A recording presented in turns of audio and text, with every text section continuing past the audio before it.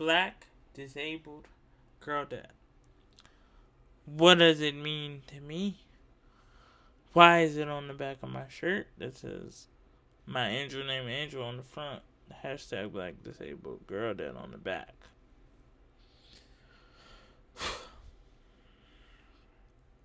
First of all, Angel, I love you.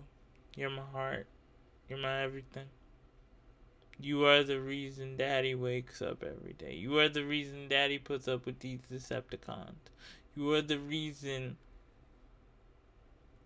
I love myself. You are the reason when I do go outside, I put up with Decepticons. Because I know you're going to say, Daddy, come on, let's go to the park. Daddy, come on, play with me. I already know. And I know when we go to the park, when we eating together, it's going to be some Decepticons who try to sway me away from my purpose. And when you around, my purpose is strictly you.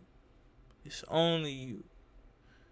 And ain't no woman or no materialistic entity will ever sway me away from you, mama.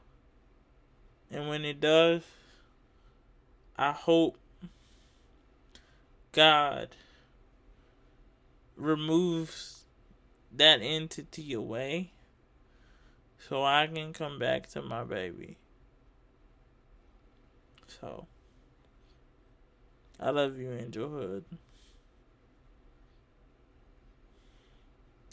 I love you more than all the days I'm going to yell at you. I love you more than all the days I'm going to scream at you. I love you more than all the pain you're going to have to go through. I love you more than holding you when you get your shots as a newborn infant. I love you more than I love myself.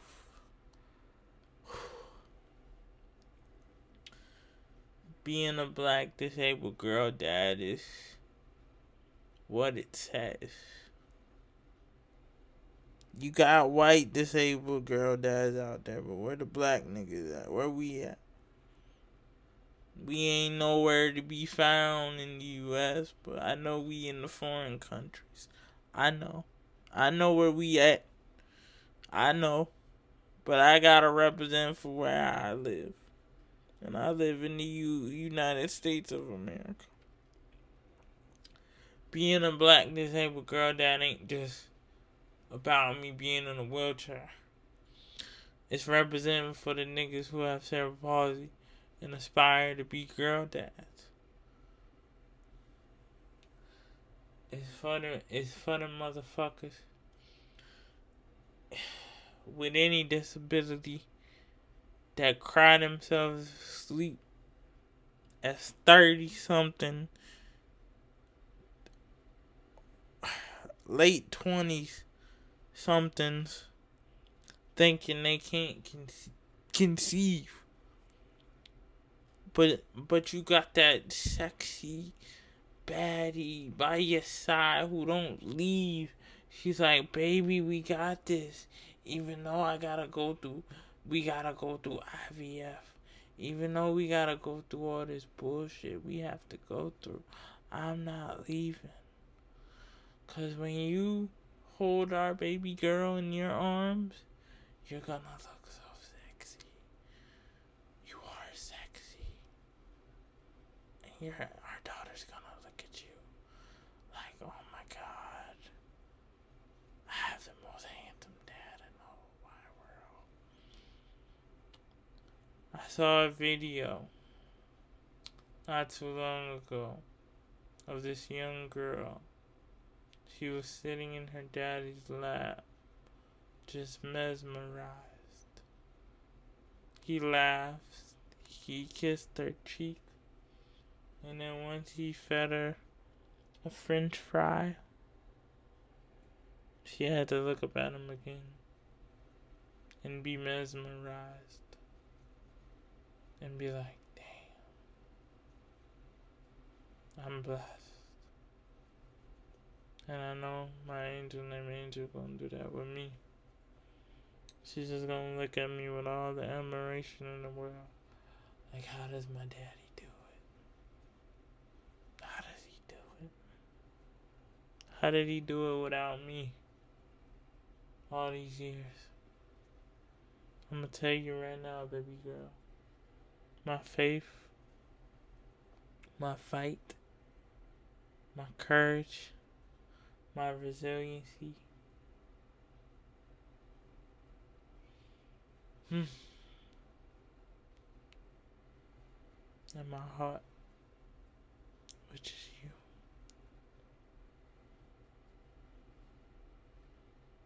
Baby girl, your daddy has his days where he don't even want to come out the room. And those days are dark days. Your daddy has a bunch of Decepticons in his life. Daddy wants a Decepticon. I got you. A Decepticon is somebody who guides you and molds you and raises you. And then once you make it, they're deceitful. They're deceptive towards you to get what they want. Or just because they're in your presence, they take your presence for granted. And they run for years, for months, and don't reach out to you because they got what they wanted. They just want to suck your goddamn energy from you. And then they want to come back when they need more. Or when they need another hit. Like a drug addict, baby. That's a Decepticon. And unfortunately, baby girl, it might just be me and you. Just like it was Will and Jaden in the pursuit of happiness. But goddamn it, I'm gonna be the best version of daddy I can be. Every day when I pick you up, girl, from daycare, I'ma hold you like it's the last day we're gonna hold each other. Okay? I love you. I love you, baby girl. Stop crying. Stop crying. Wipe your tears, baby. 'Cause daddy's fine. Daddy's okay.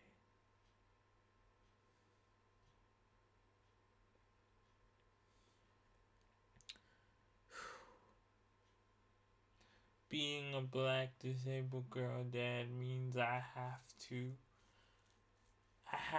take care of all the young girls that feel like my daughter. Even if my daughter is a teenager. Oh, daddy, get away from me. I'm ugly today. I don't look right. Shut up. Shut up, okay? Because before you knew how to wash your face and brush your teeth and wash your ass, I was doing it. And I didn't care. I still kissed that pretty face. Okay? Give me a hug. Give me a kiss. I love you. And I'm always love you. As long as you want me around.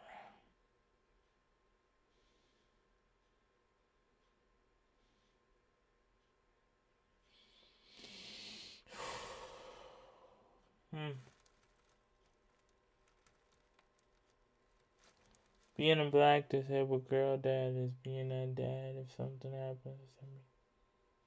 And my daughter's young. She's not super young. She's a teenager. Or in her adulthood. She still carries on my dynasty. She doesn't let my name die. She becomes a fighter. Every time somebody of any gender, sexuality, race, creed speaks ill will on her father, she will kill you over me because she knows what I went through. Not only to raise her, but every time I walked out that door, how when I hold her, she could hear me saying a prayer. And after the prayer, tears fall down her eyes. Because she's like, Daddy, don't speak about if you don't come back. God's going to bring you back to me. And then I start to cry. Because I know He will. Because I have to be here for my baby girl. And God and Angel Hood and her sister, Gianna Hood, are the only reason Myron Hood Jr. is living on this earth, going through the shit he goes through, as a chosen one who is a Sigma male, who is a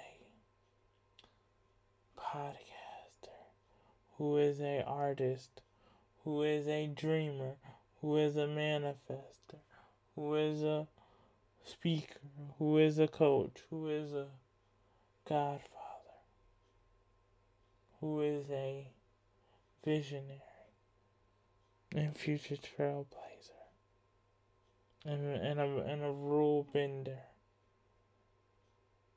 and a don't give a fucker. That what a black disabled girl dad is. And that girl dad who shows up for every daddy daughter breakfast, lunch, pop up on her, make sure she acting right. Pop up on her at lunch, didn't even tell her at the house. But I did ask her what she wanted for lunch. And then whatever she asked for, I'm holding it, and it's in the bag. Cause that's just me. She don't have tears in her eyes. Daddy! No tears. Cause she knew I was coming. Cause she knows me. Daddy, you coming to the concert tomorrow morning? Yeah. I don't lie. And I'm there early. And I done seen this shit 5 times. Cause I done seen the 2 night performances. I see her practice this shit. And I seen her perform it the night before. But now they gotta do it for the school. I'm there. And I'm there early. Because those are the moments that when she's a young girl and she turns into a grown ass adult and she's having those discussions with her girls as they eat, drink. Well, hopefully my daughter's not a drinker. Hopefully they're both smokers. But as they smoke that blunt, girl, I remember when I was 5 to like 13. Girl, my daddy never missed a concert. He never missed a singing competition, a talent show that he knew I was in. That man, I look in that man's eyes, that man didn't see nobody but me and my sister. And then Gigi just can't form words because she's like, you know, Gigi says, when Daddy named his album Unspeakable, I get it, because when I try to formulate the words to describe what he means to me, it's unspeakable. That man was special. Not because he was in a wheelchair with special needs. And they're balling at this point. But because he didn't have to speak all the time. He spoke to us and our mom because we were his world. But outside of us, there was nobody else. Couldn't make him go to a funeral. They saved his life. And when he did, he spoke. He didn't give a damn if he cussed. He didn't give a damn if people threw shit at him. Because he said, I remember we were in church one time, he said, nobody in this congregation has a heaven or hell to put me in. So if you get pissed at me because I said that you get pissed at me because I say I don't give a damn about what the fuck society thinks, and you throw stones at him, you shoot him, he didn't care. Because he knew. He was different. He was idiosyncratic, as he loved to say. That's unique for those who don't know.